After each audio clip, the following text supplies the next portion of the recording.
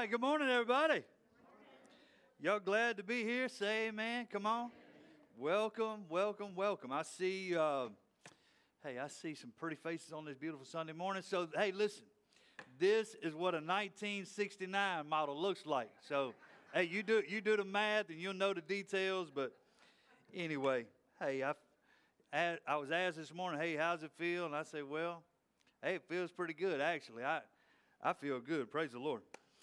Hey, there's a couple things going on that I want you to know about. If you have students that are junior high, high school age, we have plans for them next week. There's a camp at Lake Teocata. We're going to take a group of students. I think about a dozen students will leave tomorrow about 11 o'clock. And so parents, if you have questions about that, or students, if you have questions about that, Shug is in the back corner back there, so he'll answer your questions, help you with any details that you might have about that. I also want to say that there was some work that went on this past week. So a group of your guys got together and went and helped at the farm, Eddie's farm, and cut grass and that kind of thing. I want to say thank you guys that loaded up your mowers and went and participated and helped with that. I know it blessed him.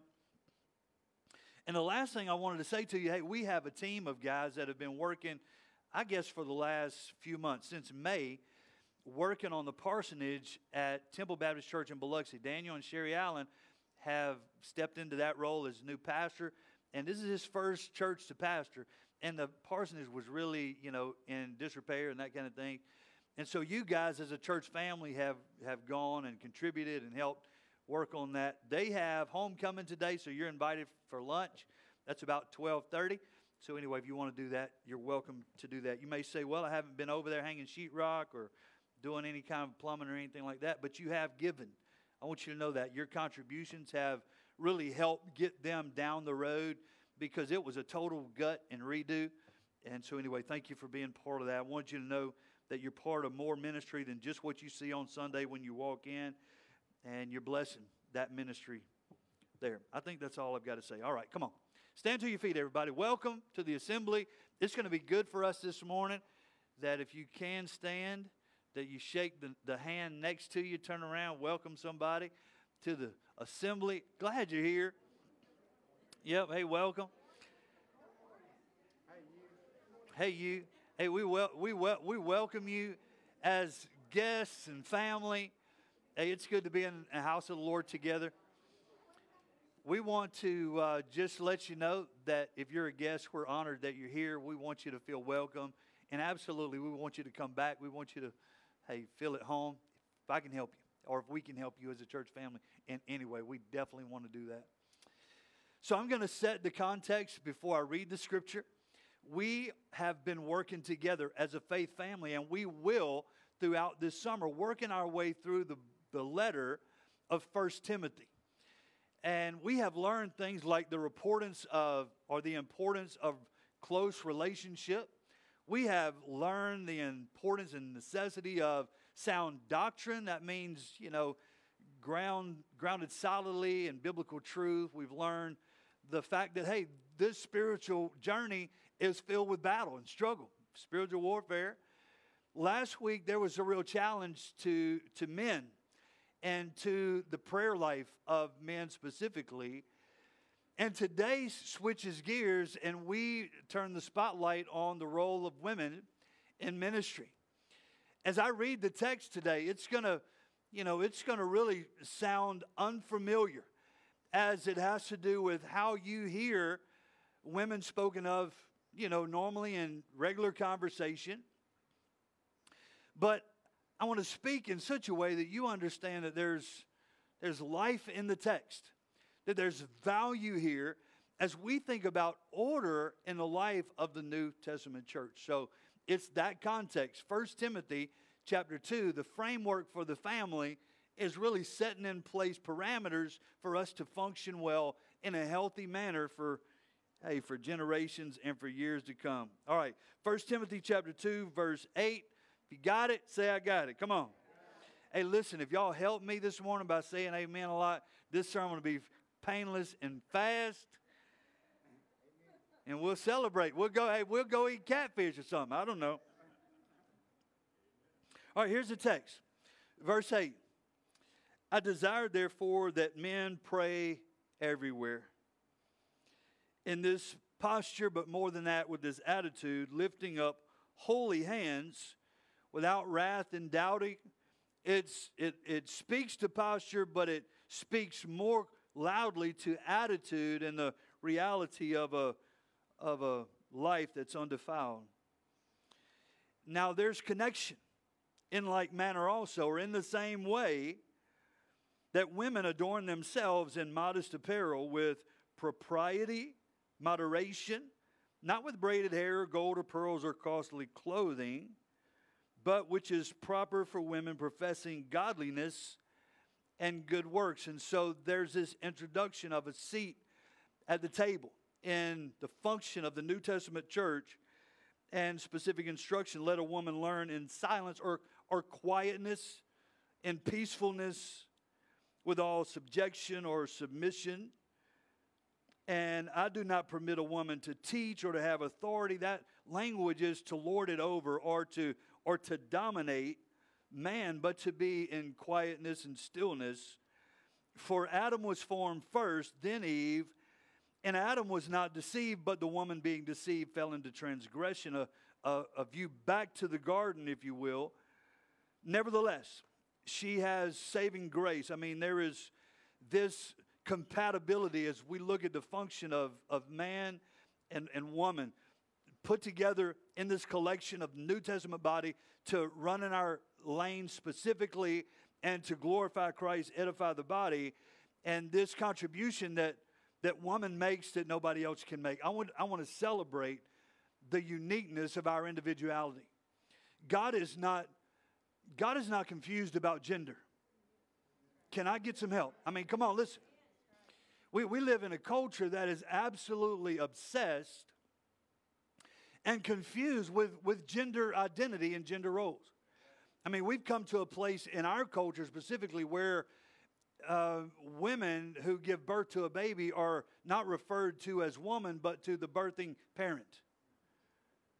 It's this gender neutrality and all that stuff. And so I speak into that culture. I get it. A culture that is, diverse in views of gender, where God is very specific, where there is a plan and a design for man that only he can fulfill. And for woman, the same thing. A man can't be a woman and a woman can't be a man, and they can't function well in the role that's not theirs.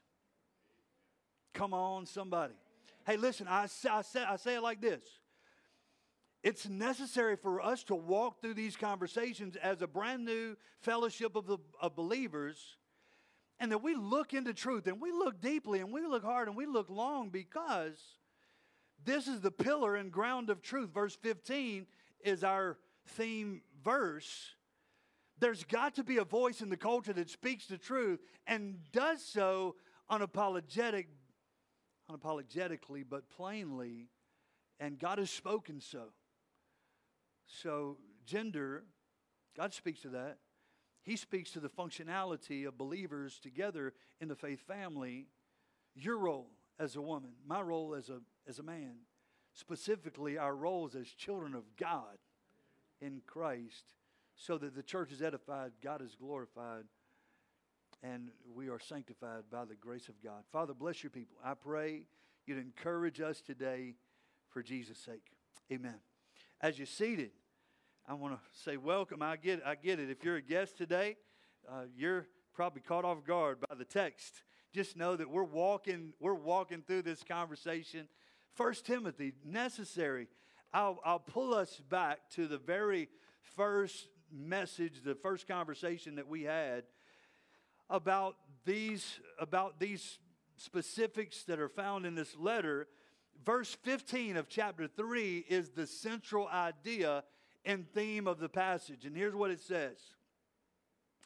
If I tarry long, or if I'm delayed, this is from the aged apostle to the young pastor, I want you to know how you are to behave yourself in the house of God, which is the church of the living God, the pillar and the ground of truth. And so this context speaks specifically into the life of the gathered believers, the assembly. Everybody got that? Say, I got it. Come on. All right, listen. Now, I'm the guy on the platform, and I'm speaking into a culture. This is going to be the most televised Facebook feed from your pastor for the whole year. I promise you.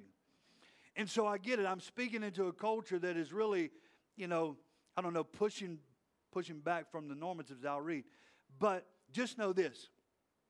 My purpose today is not to degrade or downplay or to speak against those ladies that are being used on a national and global platform. I mean, listen, hey, the truth about our culture today is there are some women voices that are, they have global audience. I mean, you guys and ladies are familiar with Beth Moore and Lisa TerKeurst and, some of those ministries that are, they're global. They're making a massive impact for the kingdom.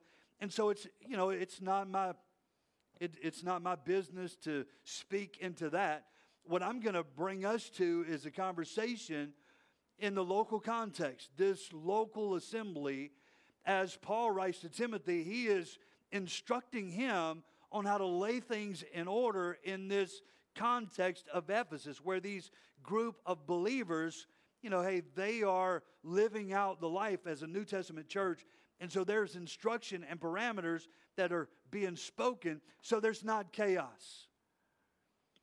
Our God is not a God of chaos, but a God of order. And so these kinds of texts, they govern us. They really speak so that we have some rails on which to run. 1 Corinthians chapter 14 and verse 40 says, hey, let all things be done decently and in order. In other words, hey, there's an order to how we do life together. So with your guard up, it's this beginning that I just kind of want to speak and disarm you a little bit. So there's 4 thoughts that I want to lay on your plate before I even get into the text. The first is this: there are no second-class citizens in the kingdom of God, in His church, or in heaven. Here's the reality. We get the fact that the ground is level at Calvary, whether you're Jew or Greek or rich or poor or male or female. There is no distinction. And so we find ourselves with equality because of what Christ has done. The second thought that I'll put on your plate is this: Christianity, in fact, the life of Jesus Himself, elevates the status of women in such a way that it had never been done before. Just think of a culture, and still that way largely in Middle Eastern context, where the women are second-class citizens. There really is no place at the table for them. Into this culture walks Jesus and elevates the status of women and honors them. Here is what one writer says about this reality. He says, in no way does the New Testament treat women as spiritual inferiors. The first person Jesus revealed His messiahship to was a Samaritan woman in John 4, verse 25. That's how we got our name, that text right there. The woman at the well, she meets Jesus. She has a train wreck of a life, and she encounters Jesus. He changes her direction. She goes back into the city, understanding who Jesus is, and is an evangelist, a proclaimer of the good news of Christ. She is the first. In contrast to prevailing practice of the rabbis of Jesus' day, He taught women. Luke chapter 10, verse 38 through 42. That was not the norm. Women ministered to Jesus and the disciples. We find that in Luke chapter 8 and verse 2. Following His resurrection, Jesus appeared first to a woman. Mark 16 and verse 9, she again was the first one to introduce the resurrected Christ. He's alive. It's a primary place. Peter reminds men that women are to be granted honor as fellow heirs of the grace of life, 1 Peter 3:7. The fruits of the Spirit are for both men and women. In short, all the promises, commands, and blessings of the New Testament apply equally to men and to women. There is honor for both. Everybody still okay? Come on. Here's the third statement, and that is this: in a very real sense, every believer is a minister of Christ, saved, gifted, equipped, and expected to be on mission. We collectively share that. And that was a woman saying amen in the congregation. Praise the Lord. Here's where the rubber meets the road. I was thinking through our process. Women have played a key role in the formation and planning of Harvest Church. Before I was on the scene as planting pastor, there was a community of believers who met together in home on Champion Circle in the Wind Dance community around, Sunday morning table and conversation, and most of the instruction given by a lady. That's part of our beginning. As we progressed and stepped into this reality of planning Harvest Church in Gulfport, in this city for this season, the leadership team that you guys approved and elected, part of that team was female, women who had a voice in the conversation, helping guide the narrative so that we could have that perspective to make good decisions.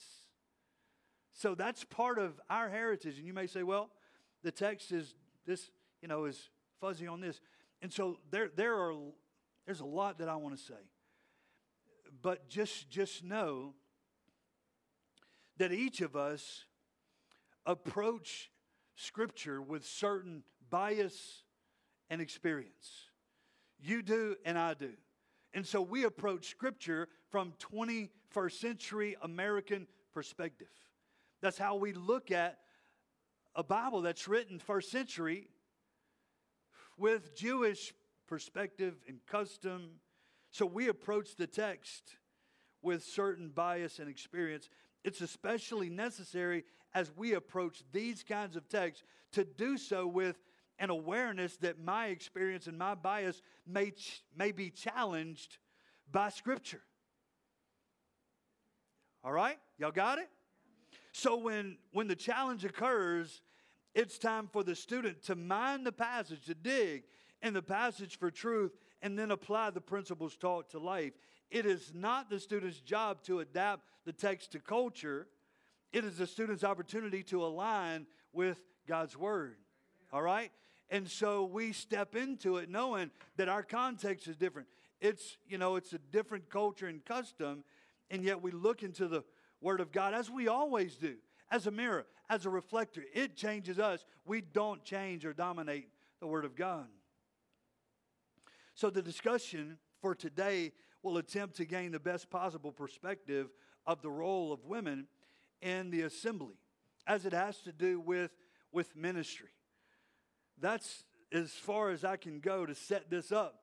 So you guys are still here, so let's dive in, right? Hey, let's enjoy. Let's have a little fun. So uniqueness is, that's part of God's plan. That's part of God's design. Our unique God-given roles, they are complementary in nature, and they have been from the very beginning. And so what we get is an overall instructive in this text that literally lends itself to bring order to the assembly. At some point today, I really need to help you guys understand that part of the reason for this text and part of the reason for the text in 1 Corinthians that speaks to all kind of chaos going on in the assembly, speaking in tongues and speaking out of turn and everybody prophesying and lots of disorder.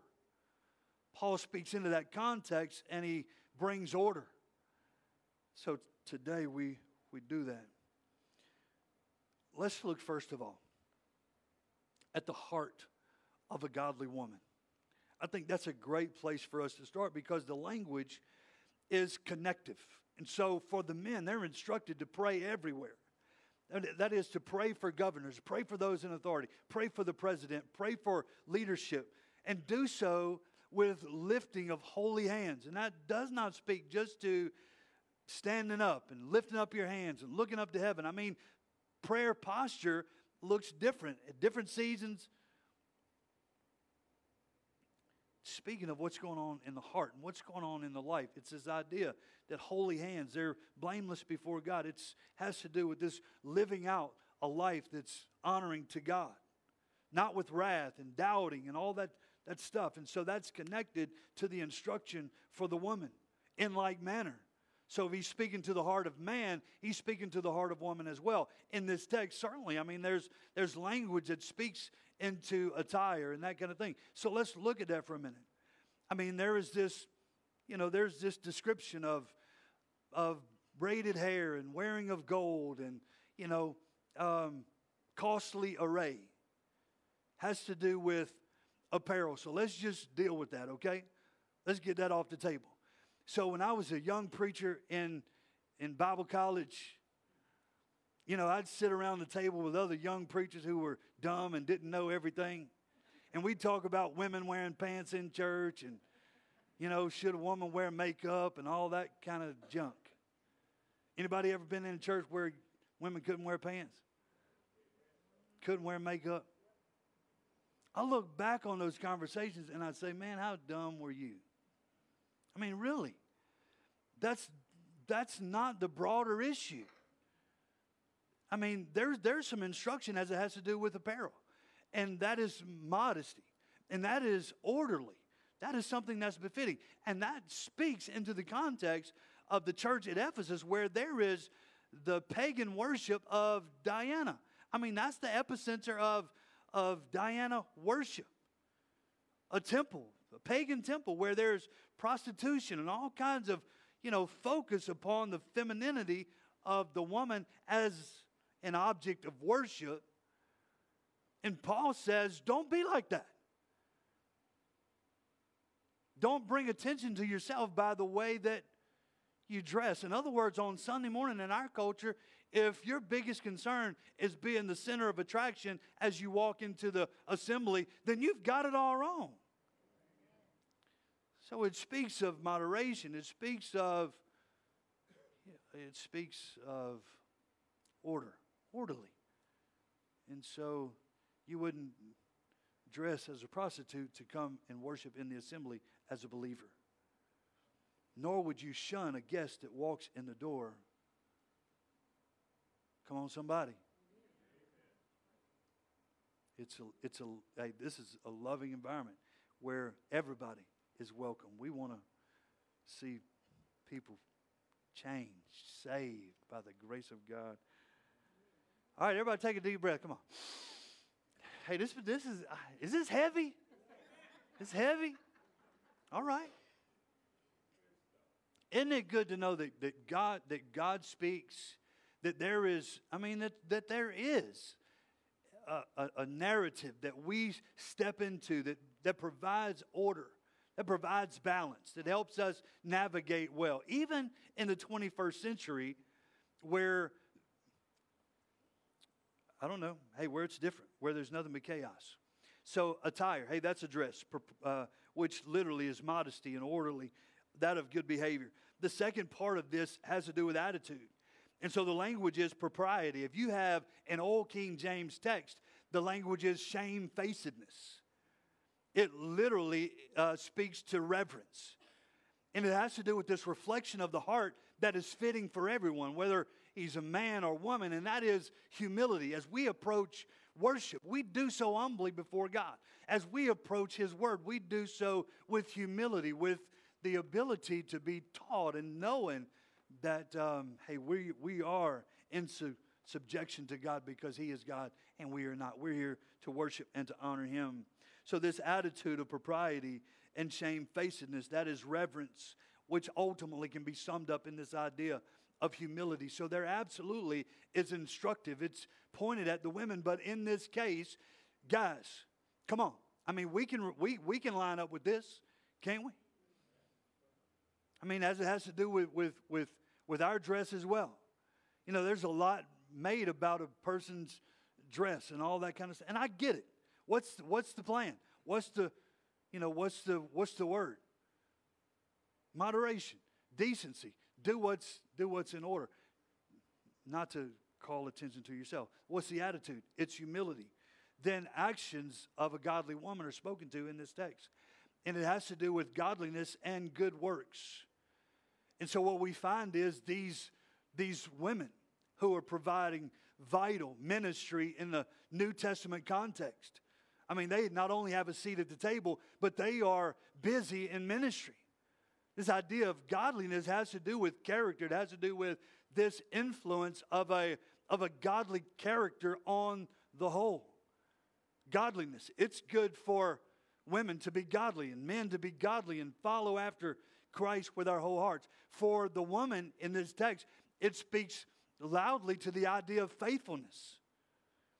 And I've just got to tell you, in my experience as a pastor over the last 20-something years, I can tell you that lots of times the most faithful people in the congregation are women.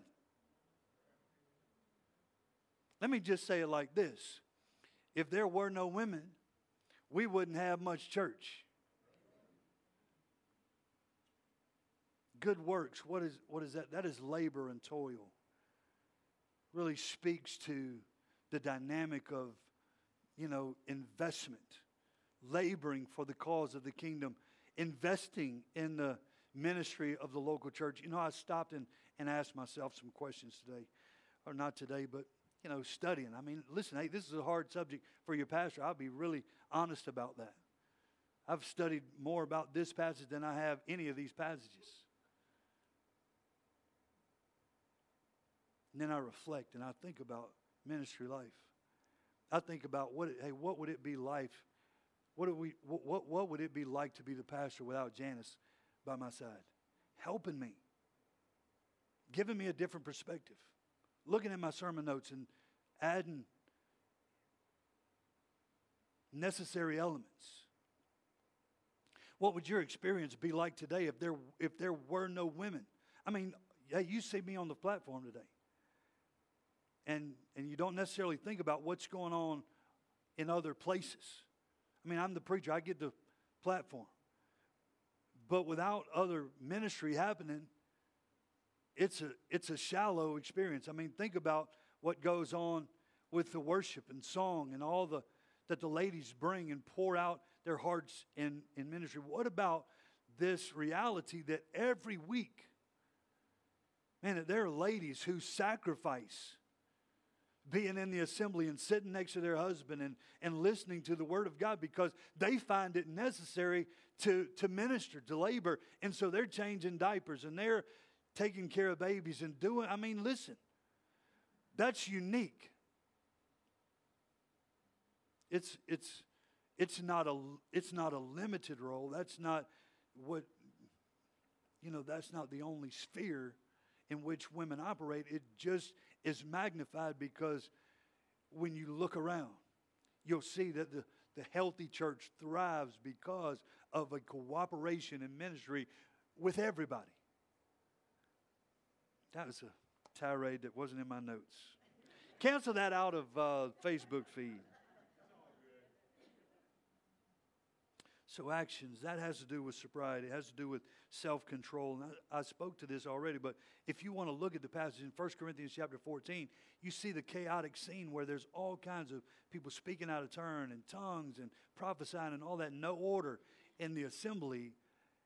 And there's silencing of women because they're the major disruptors. And so there's order set in place, the parameters in which a healthy church functions. The admonition leads us into the ministry of the godly woman.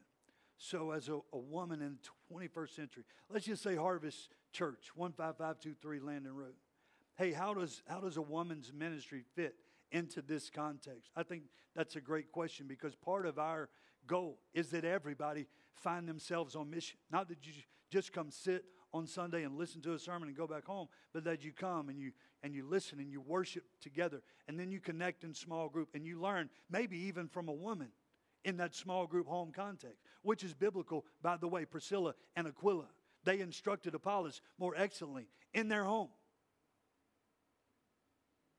Absolutely functional. How does ministry fit? Here's some notes. We must never underestimate the importance of the place of a godly woman in the ministry of a local New Testament church. The gospel message had a tremendous impact on women because it affirmed their value before God and their equality in the body of Christ. Women had a low place in the Roman world, but the gospel changed that.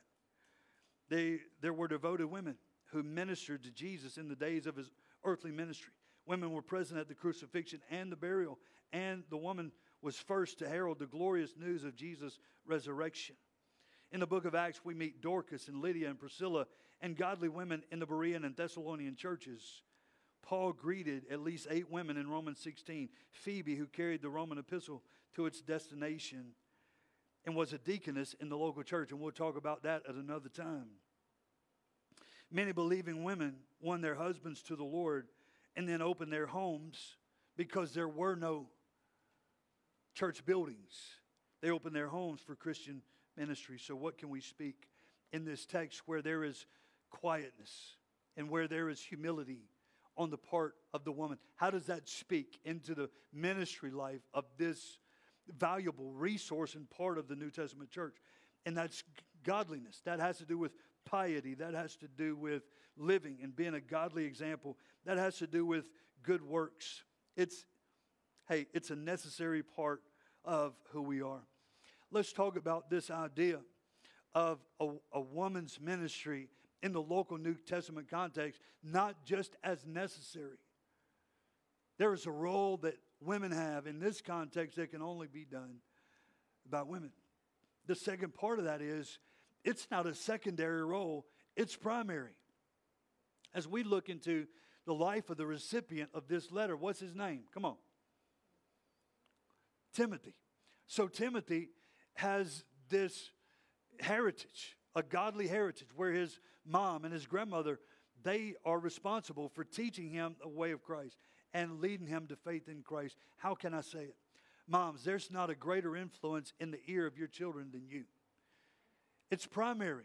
It's absolutely primary as it has to do with ministry. Maybe the greatest contribution that you make to the world is raising godly kids. First ministry is home ministry. That's true for me, and that's true for you as well. It took me some years to learn that. For years, my ministry centered on pastor and everybody else and not the people around my table. That changed for me in 2018. That became primary. So that's first ministry. What about foster ministry? I mean, this church has been all about fostering. I mean, there's families here that have adopted kids. Let me ask you a question. How many of y'all grew up in church? How many of you had a church mama?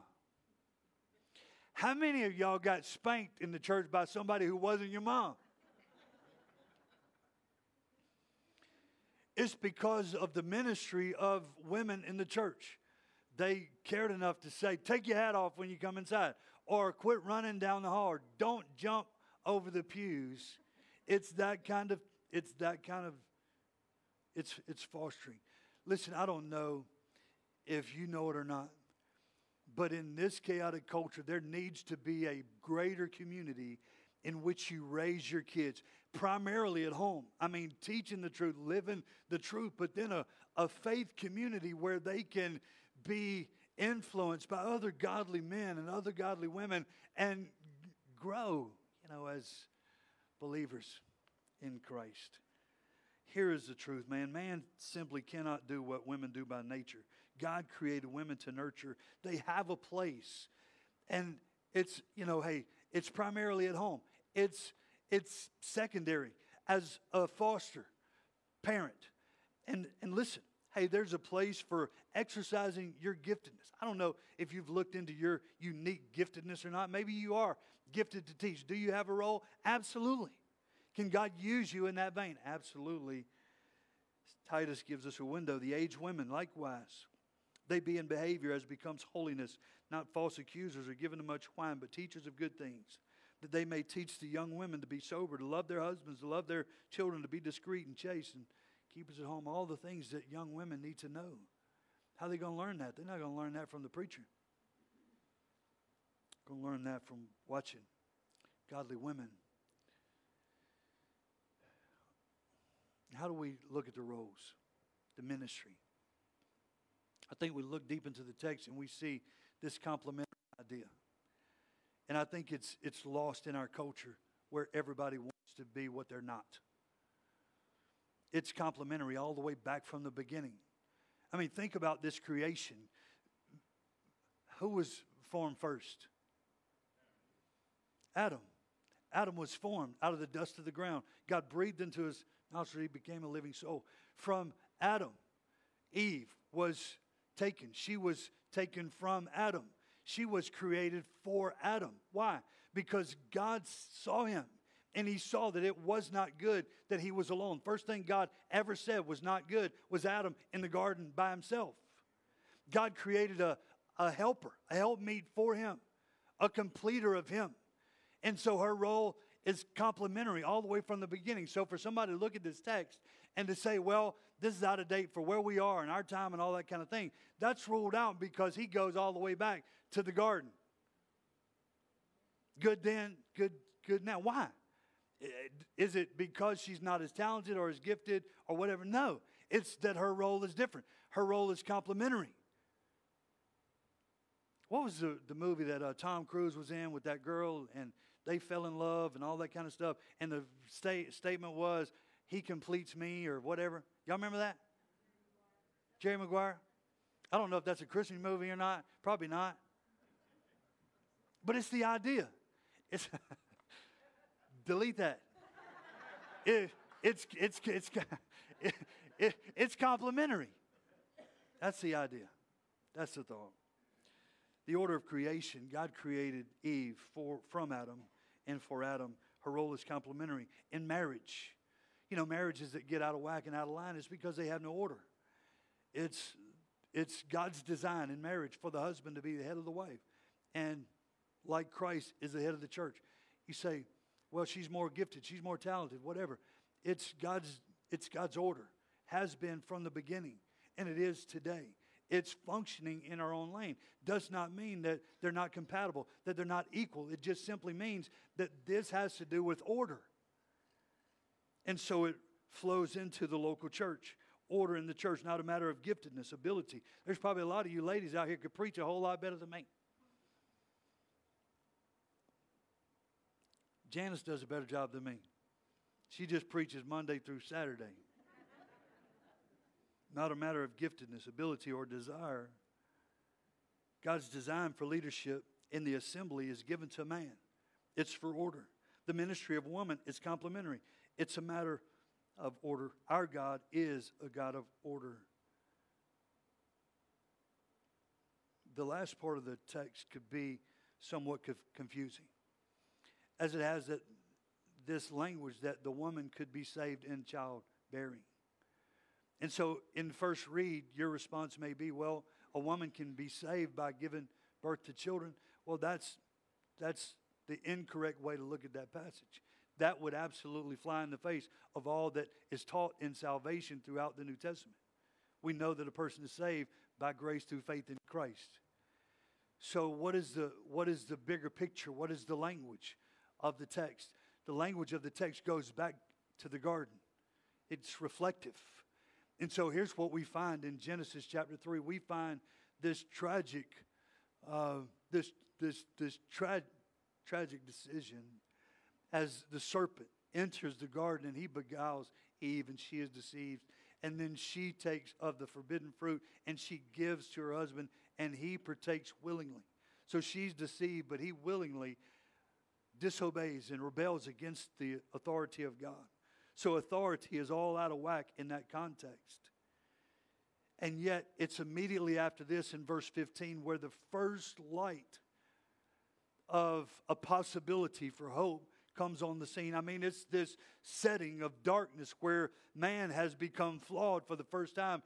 Innocence is now brokenness. And hey, there's this train wreck that has to be rectified outside of man himself. And so God in his grace makes a covering for them, a covering of blood, which is symbolic of that which is to come. And in the midst of that, he speaks to this reality that in the midst of their brokenness, God has given a promise that humanity, not just a woman, but humanity as a whole, is going to be saved through the childbearing of a woman. This uniqueness that God has given her is not secondary. In fact, it's the reality that without her, hey, we would all be lost without hope and without God.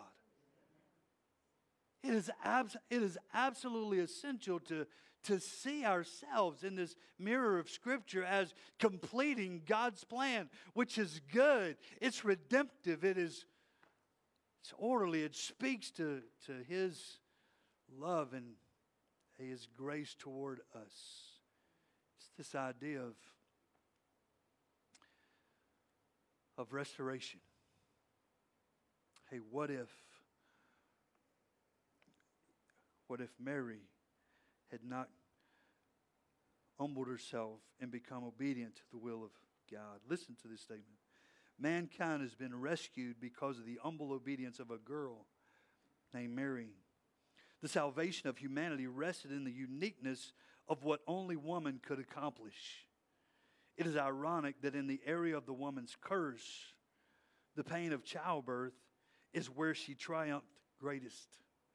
She gave birth to the Messiah. The continuation of godly women rearing godly sons and daughters and investing in the ministry of the local church is the best chance a godless world has of hearing and responding to the gospel. Man, listen, I have watched. As a pastor, I get a front row seat of what God's doing in so many circles, in so many arenas, so many parts of life.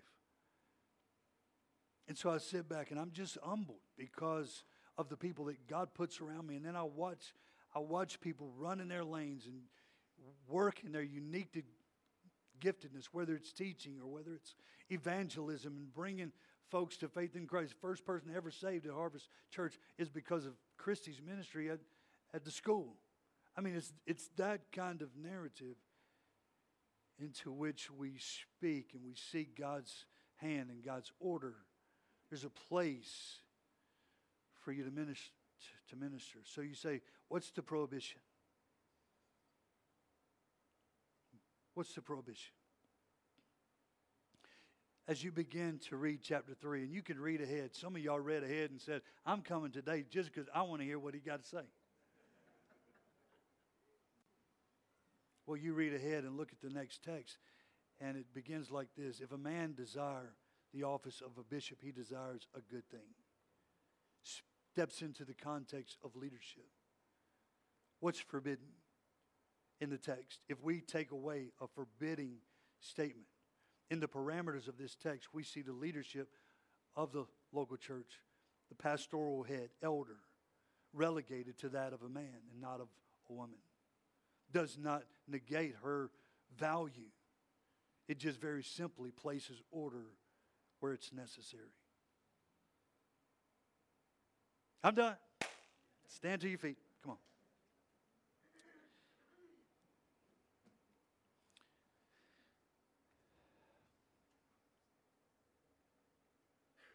Everybody take a deep breath. Unique. Embrace it. Hey, God's design is perfect. It's good for us to be reminded of it. I love you in Jesus. Terry's you're going to lead us in the song? How's that going to work, Terry? We're going to find out. Okay. If it don't come on, hey, we'll sing together. Best way we know how. Pray. You just pray and we'll get it in a minute. I'm going to pray. Let me pray. Lord, bless your people. Thank you for bringing order in a world that's chaotic. Thank you, God, for giving us guidelines and rails in which to operate according to your unique and divine design. When we find our fulfillment in that, it's great joy. Harmony that's complementary in every way. And so, God, I pray that you grow the body of believers. As we sit at the table and we learn hard truths, we dig into hard texts, and we're challenged by what you have to say to us, how we operate together as a people that reflects your Son to a lost world. Help us to do it well. In Christ's name we pray. Amen.